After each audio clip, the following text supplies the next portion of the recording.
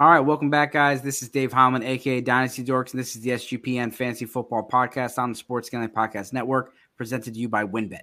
WynnBET is now live in Arizona, Colorado, Indiana, Louisiana, Michigan, New Jersey, New York, Tennessee, and Virginia. From boosted same-game parlays to live in-game odds, WynnBET has exactly what you need to win.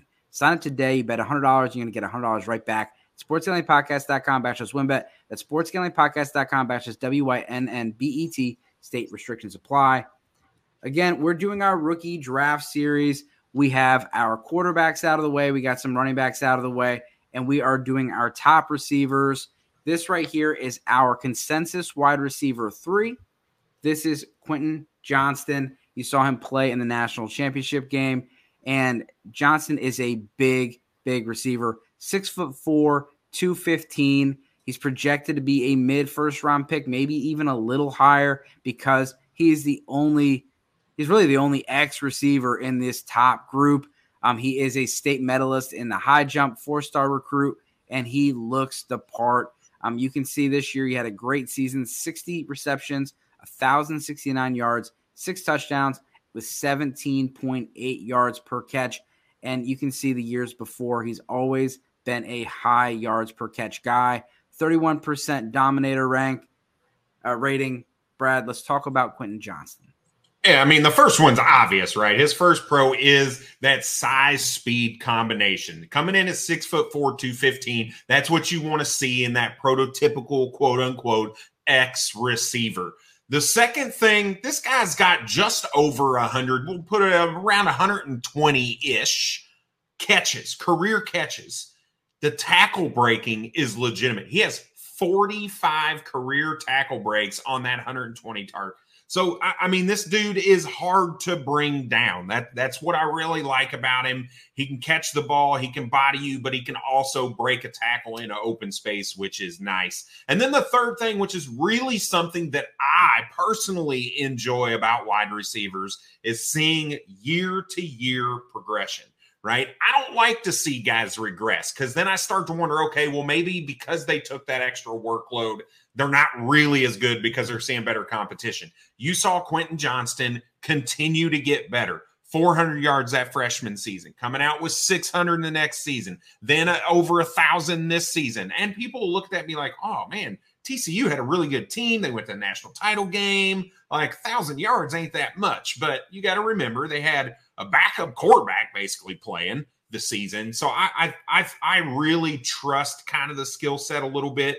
But there are some cons that can make you a little weary. And the first one is his release. He's not great at releasing at the line of scrimmage. And you kind of hope a guy this size is good at getting off press. I just didn't see it. Now I'm only about 4 games in, so there's many more to watch. So maybe there's some, I've seen other guys say, hey, he's good at that.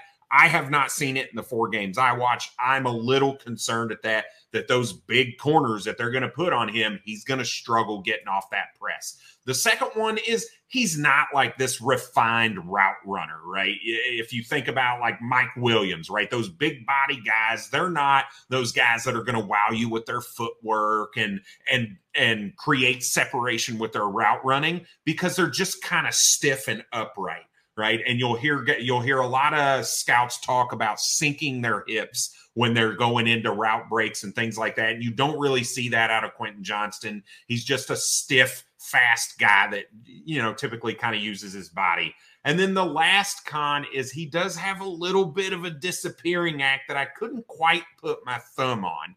Right. If you look, the first few games are not good. Right. And then he'll have a blow-up game. And he'll have a couple bad games. And he'll have a blow-up game. So it's very easy for him to kind of disappear a little bit. I think some of that has to do with the way TCU ran their offense this season a little bit. But there are some concerns there, like, is he going to demand that target share that you want to see a true X and a top, we'll say 5 first-round dynasty rookie pick may demand?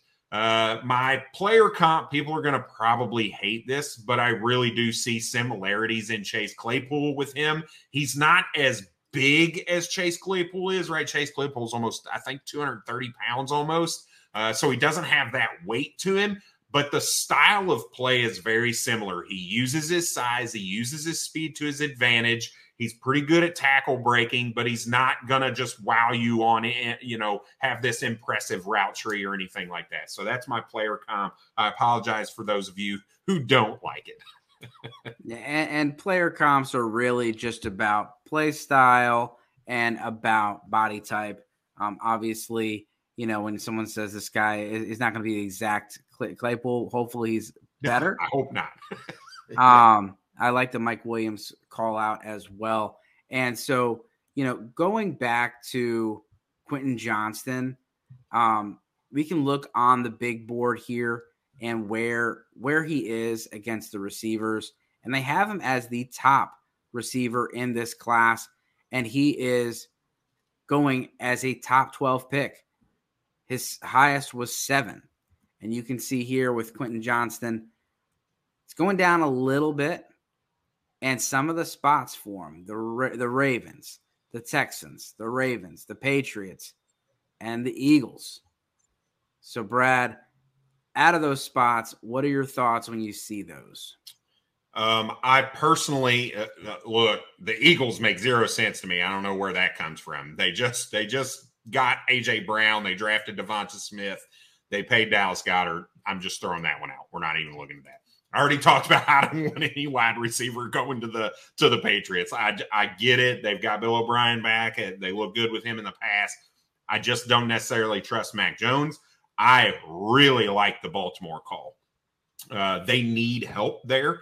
We've seen Lamar be able to produce a good wide receiver with Rashad Bateman being healthy. I think add another weapon in that offense where now there's, they get J.K. Dobbins healthy. They've got Quentin Johnston on the outside as a deep threat. They got Rashad Bateman, Mark Andrews. I feel like that would really help Lamar Jackson a little bit. And maybe just, hey, we go through the draft and Lamar says, you know what? Thank you for going and getting me another wide receiver. Let's get that deal done. Let's figure this out, right? So I really like the Baltimore Ravens at 21-22. That feels like a better spot for me for Quentin Johnston just because there are some question marks for me around him. So I think the back end of the first is a better spot for him. Yep. All right. Well, thank you guys for checking out this episode. Make sure you check out our other episodes. You can look at our YouTube channel, SGPN Fantasy Football on YouTube, or you can go to your podcast wherever you listen to your podcast. Type in SGPN Fantasy Football. And, of course, likes, subscribes, comments. We really appreciate any support we get. That's all I got. Cheers.